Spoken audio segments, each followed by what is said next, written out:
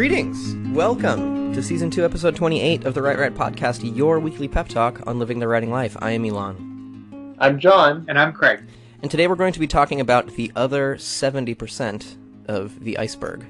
And for those of you who might not know the reference, there is a theory, well-known adage perhaps in writing, whereby world building is like an iceberg, and that you can only see the 30% of it that is sticking above the water's surface, but as an author you have done the work to build the complete iceberg, all 100%, 70% of which isn't even seen by the reader. But because you have done that work and you have invested that time into your world, it feels more lived in.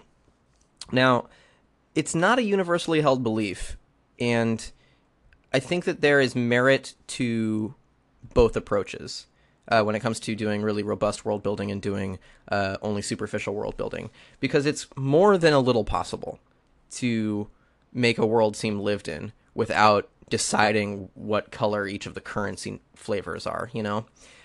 Because what makes a world feel lived in isn't the amount of details necessarily in the world, it's how people in your stories respond to those details. So you might only include one detail about the smell of something.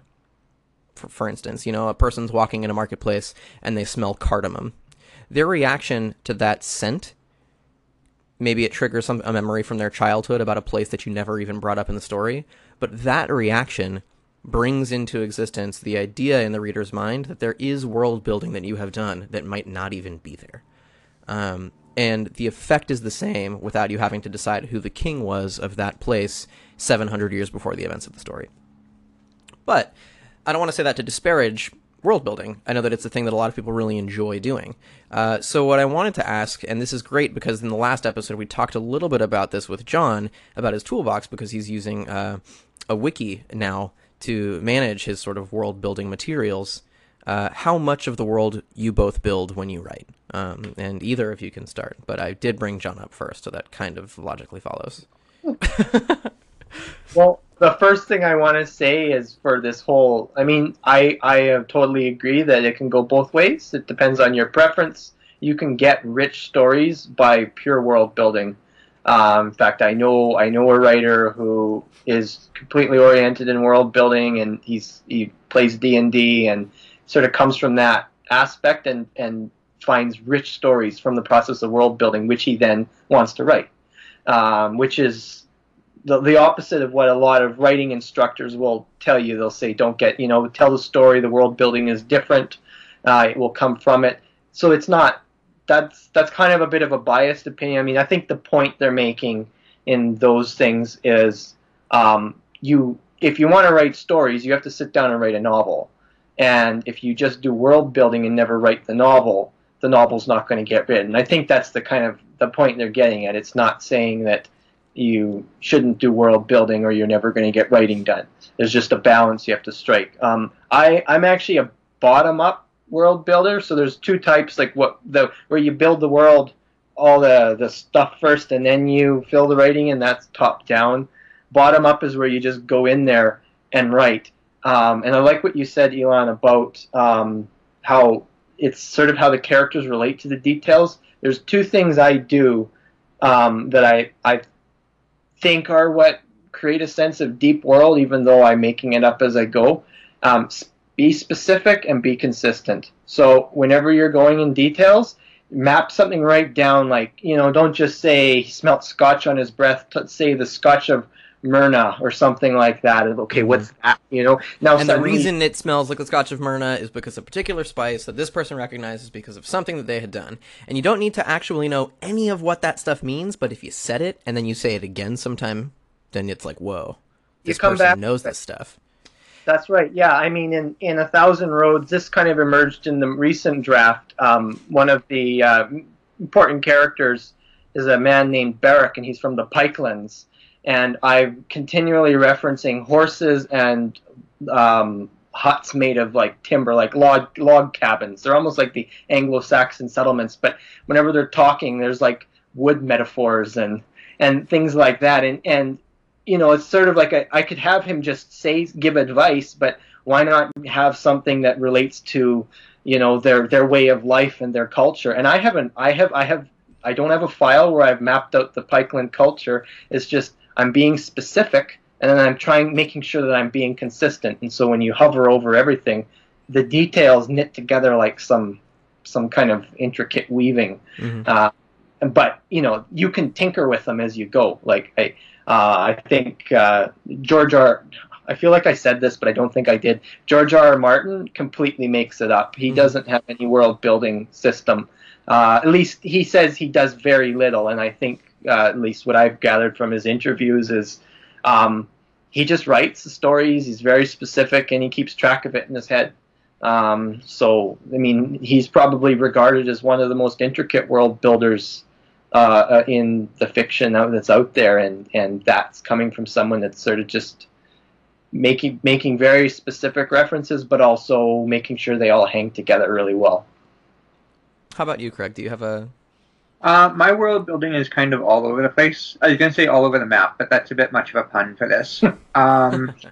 When I write erotica or adult fiction, there's really no world building that goes into that, especially since it's shorter things, and shorter things don't take a lot of world building. I do have a sci-fi novel that's on the back burner that did take quite a bit of world building, but I would just be repeating what John said, basically. So I do want to mention that with my thriller, which is also a back burner project, it doesn't require world building so much as it requires world research, because it's based on actual history in the world, actual landmarks. And so I needed to research, like, what the weather is like in a certain part of the year in Nunavut, Canada. I had to research what's known about the Franklin expedition, which is a famous sunken ship here in Canada. International intelligence sharing organizations and agreements that exist between Canada and other nations. And then it's going to involve like news stories, like there was a deer in Russia that had been frozen in the permafrost, and because of global warming it's melting and it's releasing anthrax into the air. There's a monument somewhere in the States that basically gives instructions for how to survive an apocalypse, and it's written in 6 languages, and it's this mysterious stone monument that no one knows how it got there. I think I've heard of that thing. Yeah, it tells you what to do if there's like 500 people left in the country or something like that. I'd have to research the details. I didn't get that far, but I do remember. And so it requires a lot of this picking out actual real world stuff and then making believable connections between them. Because all of these things are not connected at all. But in the thriller project that I've got, they're all very much connected.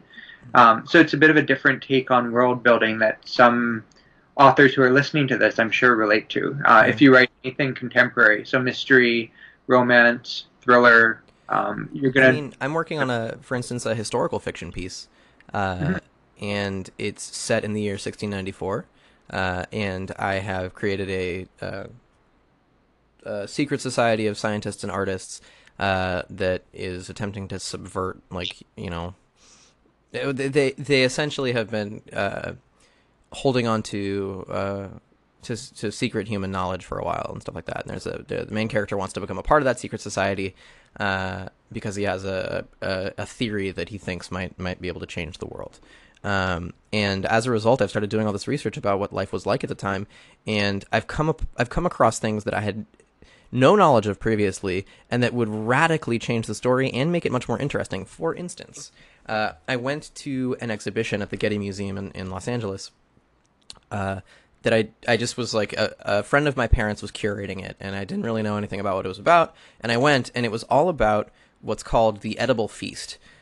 These massive feasts were held all through Europe that were like totally ostentatious and ridiculous, where there were like towers built of food, and like they would make wine fountains, and people would get like naked in the streets, and it was like decadent, insane wonderland. And they built stuff out of I think it's called like sugar plaster. It's similar to porcelain, but like the food, it's like the dishes were all technically edible, and it was they were, people are in the street rolling around and eating whole pigs, like total insanity. And I realized, and that's happening contemporaneously with all of the settings of my story, and that's something I had no idea about, but what a fascinating thing to put into the work.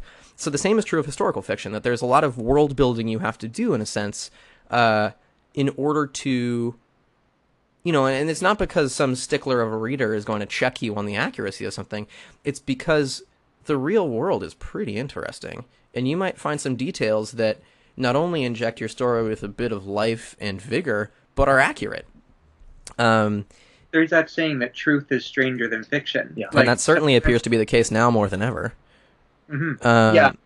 One thing that, just to relate to you on the fascinating things you find, I read quite a bit every day, and I give myself permission to go onto Wikipedia whenever I'm curious about something that's come up.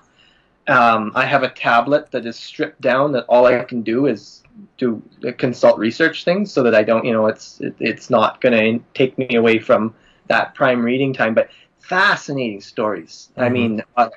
And I find when I write fantasy and have fantasy ideas that I derive it from things that I've picked up from our history and our own tapestry. That's where all these rich details are, whether you're writing something set in this world or a made-up world. Look at George R.R. Martin's work. It's the War of the Roses, rendered through, it's in a made-up world, but it's all derived from the same history. And to some extent, I think I think Robert Jordan's Wheel of Time was built a lot around the Civil War and or earlier U.S. He borrowed from so many different traditions. Yeah. Different mythologies, different historical battles in the U.S. Actually, that's interesting that you bring up Robert Jordan, because there is a note here that I wanted to talk about. But before I get to that, there is something else that I wanted to bring up in regards to something you said earlier, John, about your friend who plays D&D and is a robust world builder, and from that is able to extract great stories. And that is that regardless of if you're building a fictional world or if you're doing historical research or contemporary research trying to build a setting for your story, the same risk of world builder's disease exists no matter where it is that you're writing and in what setting you are creating. Because at the end of the day, the world isn't the story. And that is the definition of world builder's disease. I have a friend who is super creative, really thoughtful guy, voracious reader. He draws a lot. He plays video games. He's got a really active mind and an active imagination. And once he sat me down to pitch me a story that he came up with. He thought it was like a really cool idea, and he just started rattling off different settings, and they were all very cool. Each of them could have held a wonderful and unique story, but at no point during his quite long pitch did he actually have a story to tell. And I think that is the heart of the matter. And that is why the whole iceberg metaphor is kind of inadequate for talking about what the purpose of world building is. Mm-hmm. The notion of believability doesn't hang on whether or not you've made a lot of decisions that the reader doesn't know about. The believability itself hangs by a very thin thread on how accurately and honestly you are able to portray a character's response to a feature of your world. And I said that earlier, but I think that it bears repeating, because your world building can be extraordinary and beautiful. But if you do not have characters that are believable, that populate that world, then it is flat. It is the reaction of people that brings life to settings. And it does not matter how much of the iceberg you build if the characters you write know that the rest of it is there. One thing I want to throw into that, I've been reading a lot of Wikipedia to the point where I'm starting to see the narrative structure of Wikipedia. And the thing that I always find so neat, and where I'll tell people to look up an article, is when it's about something that happened or the life of someone. Mm-hmm. And in a way, those are the nuts and bolts of a story. So when you're exploring world building, that is a fascinating approach to take. I've done some world building, just my own, wanting to feel my way out with this wiki as I was learning it. And what I did is I started writing about a culture, but as I wrote about the culture, I started thinking about the people and the way they live, and then I started thinking about the lives of individual people, and out of that came a person, the story of a person, a revolutionary, and how the society changed and why it stopped. But it was like this one person's story, and at that moment, it was like that quest. Out of that emerged a story, and so I think when you're doing world building, trying to think about where a story fits in, like for I think this is the same process my friend uses. I mean, he writes about his world, and out of that comes this fascinating event or character, and then he wants to write the story. So I think, but that's the thing, if you're just writing, making settings and figuring out religions and the way people live, and you're not digging into the details of people and events, then it's tough to convert that into story in any form. Yeah, yeah. I should probably qualify also that I don't mean to knock world building. I think it's one of the things that, I mean, there's a reason why I trend towards genre fiction, right? Because I love these fantastic universes that we create, and the opportunity that we're given in them to explore minutia of human they're just like humanity and the human condition through these interesting lenses and filters. It might be reading about an orc or something, but there's still, like, fundamentally we connect on a human level with the people that populate worlds, no matter what those people are. So world building is a vital and beautiful thing, but it is all, everything that we do is in the service of transmitting narrative to readers, to anyone. It's an asynchronous opportunity to communicate some abstract thing about being a person, about having consciousness. And it's like, sure, not all stories are that deep, right? Like, stories can just be entertaining, and in fact, for the most part, that's what I like them to be. But even when they're entertaining, those things play a role. And if you build a world that challenges things that we see as everyday and normal in some capacity, that is something that is very intriguing to a lot of readers. So when you do build something extraordinary and you populate it with people whose reactions to it make it seem ordinary, that's the thing that's really appealing to readers. Because you're like, what? No, this is crazy. Like, this guy's, like, look at Harry Potter, right?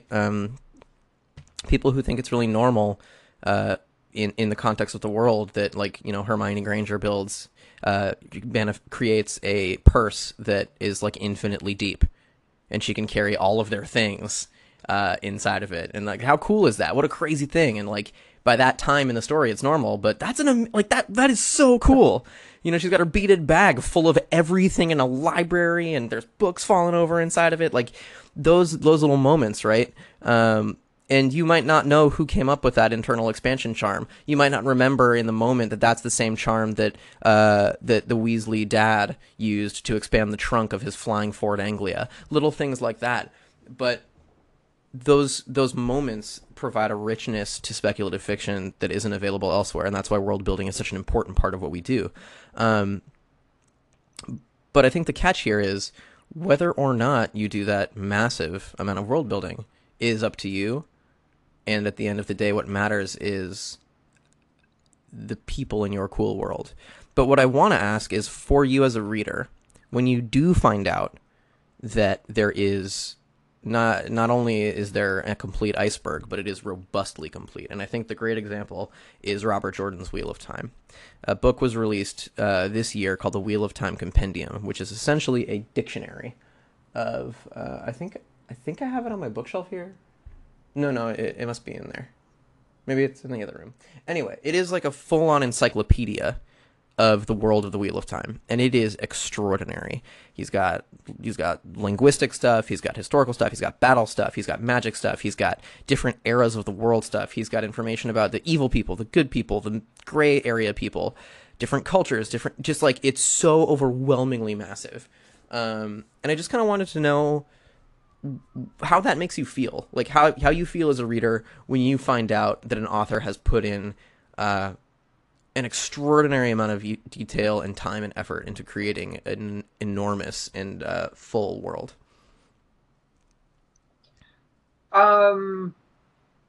Sorry. I guess my mind went in a certain place, and I read a lot of Star Trek books. Mm-hmm. And you can always tell when an author has really researched the Star Trek universe, because there's over 50 years worth of movies, TV shows, and some of the books even reference the video games and other books themselves, and you can tell which authors really know their stuff, but sometimes it comes across as, I don't know if this term is used outside of Star Trek, but fan wank. No, it makes sense. Like fan service, yeah? Yeah, you're servicing the fans. And so, like, I couldn't finish one of the books that I was reading recently because it was basically, I'm going to jam all of this 50 years of world building into one book to, like, make it awesome for the readers. And for me, it was like, okay, you're referencing that show, that show, that show, that character, that book, that movie, that video game, that book. And it just became so overwhelmingly dull that I couldn't finish it. And it's very rare for me to not finish a book. But I know that's not what you were getting at, but that is where my... No, that's really interesting. To piggyback on that, I think that... Are either of you familiar with Ready Player One? Just by title only. So Ready Player One is a book by Ernie Klein that Steven Spielberg is now making it into a film, and the premise of the book is very cool. But the book is by and large 80s references, just like, and there are references within references and Easter eggs within Easter eggs, and it's just like, there is so much pop culture reference in that book. And that is a big part of the book's narrative. Like, it's important for the book because in the story there's a young man and there's a persistent video game world that was created by some genius, and they all log into it, and that guy was obsessed with 80s pop culture, so everyone becomes obsessed with 80s pop culture to try to find the treasure trove that the creator of the video game left before he died or whatever. I definitely misrepresented that story just now, but for the sake of brevity. But I think that for some people, it was just a little too much fan wank. It was just like, okay, we get it, dude. You liked the 80s. My God. Like, please stop. But for some people, that was like everything they've ever wanted from a book, was something that would acknowledge their love of 80s stuff. And so it had a divisive effect. People either loved that he demonstrated that knowledge of the world that he had built, and people also felt that it was a bit cumbersome or dishonest even, maybe. So going back to the question, when an author does put in the effort to build an enormous world or to include a lot of referential material for you to kind of like get and then like wink and point at the author, how does that make you feel as a reader? Well, I mean, for me, it would depend on the book, but that's one thing that drew me to fantasy. First fantasy book I ever read was Tolkien's work, and Lord of the Rings in particular, like, coming to those appendices in the back was just like, I was so excited reading those things, because for me it was like the author restrained himself, and I felt everywhere where I went through the book that I just wanted to know more. I wanted to know more about what was east of Mirkwood and the land. Like, there's this sense of depth that he knows this world or could explore it, but doesn't. His story only takes you here. Wheel of Time is like that too. I used to get excited every new book. I would right away flip to see what city they were gonna draw in there, and I would look forward to getting to that page. So there's this sense that he has this world, this fractal that he could keep exploring, and the story is only going to take you to so much of it. And I think if the author's doing that, then indeed, there's no end to getting more of it. So really, at that point, it's sort of like being able to look at their notes is like that ultimate level of completion. Now, I mean, you're only going to get so much, right? That's for myself. I mean, I'm writing a fantasy story where I'm aware the world is going to be deeper than the narrative, and I'm going to work on the world in a wiki, and that's just going to be something that's available to people to read if they want, but I really don't care. I'm not going to publish that as an encyclopedia. I just see it as part of a process. But I think the same value is there, so if there is someone that just digs everything and they want to read everything they can beyond the books, there you go, and this thing will be growing as I go. that's I think for me I love that when an author will do that, Yeah. because it shows the restraint that they weren't, obviously they didn't dump all this stuff in there, or you probably would have stopped reading. Yeah, because it would have been information overload. I think I completely agree with you. There's something that's so inspiring when you know that a writer has put in an enormous amount of effort to make something authentic in their way. And I think that the thing that we felt cheated by, perhaps, in this Star Trek book, and maybe in some people felt in Ready Player One, is that it seemed like sort of the low-hanging fruit. The world building wasn't sophisticated; it was just kind of a lot. Pardon me, And but in the case of the Star Trek book, it sort of just went overboard. Like mhm. every single reference this author could think of somehow related to the plot, and like it was just too much. Whereas if, like you used the word authentic, if it had been more authentic in how it was put together and how it was portrayed, it would have made a world of difference. I'm surprised we haven't brought this up in this entire episode, and we are bringing it up at like the tail end, which is appropriate given our prompt. But I think that Brandon Sanderson is the best contemporary example of an author who does extraordinary world building, but does not overload his stories with it, and does not beat his readers over the head with the sophistication of his world. He is building what might become the most complex fictional universe of our time. It certainly rivals Tolkien in terms of its complexity.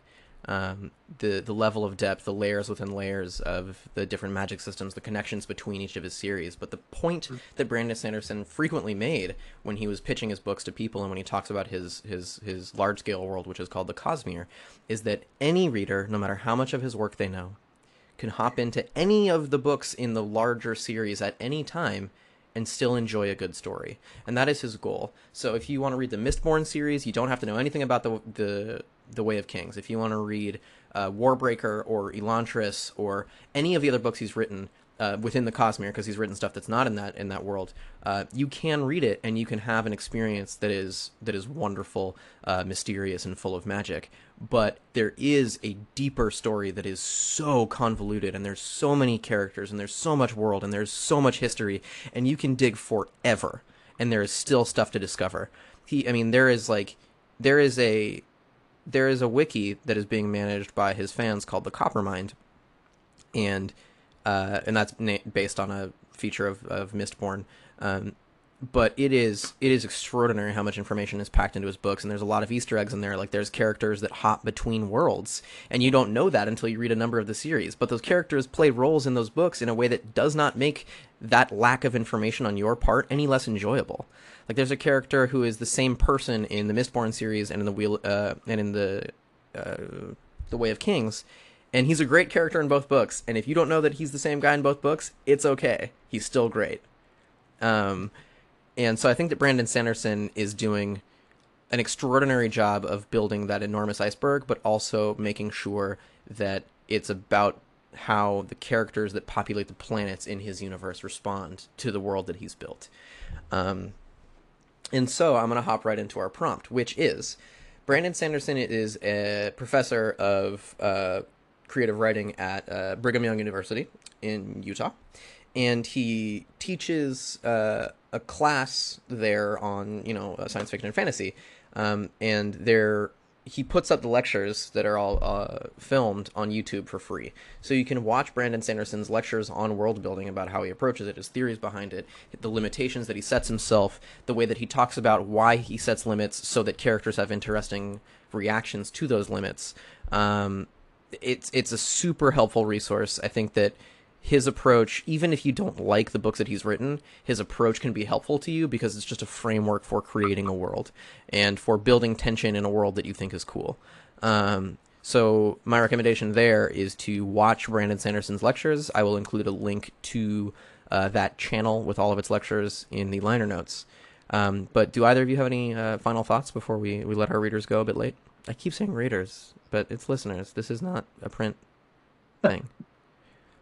I think we're good. I think that's a good place to leave it. Yeah. So, I do want to say one final thing, I suppose, because I realize, as thinking back about the way that I talked about it in this episode, even if I tried to qualify it, it may have seemed like I was knocking world building as less valuable.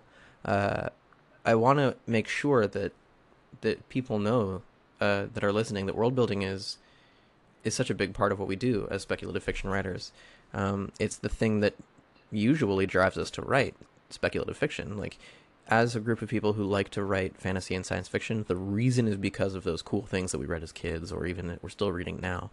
And those cool things are often directly connected to, inspired by, or straight up just the world building.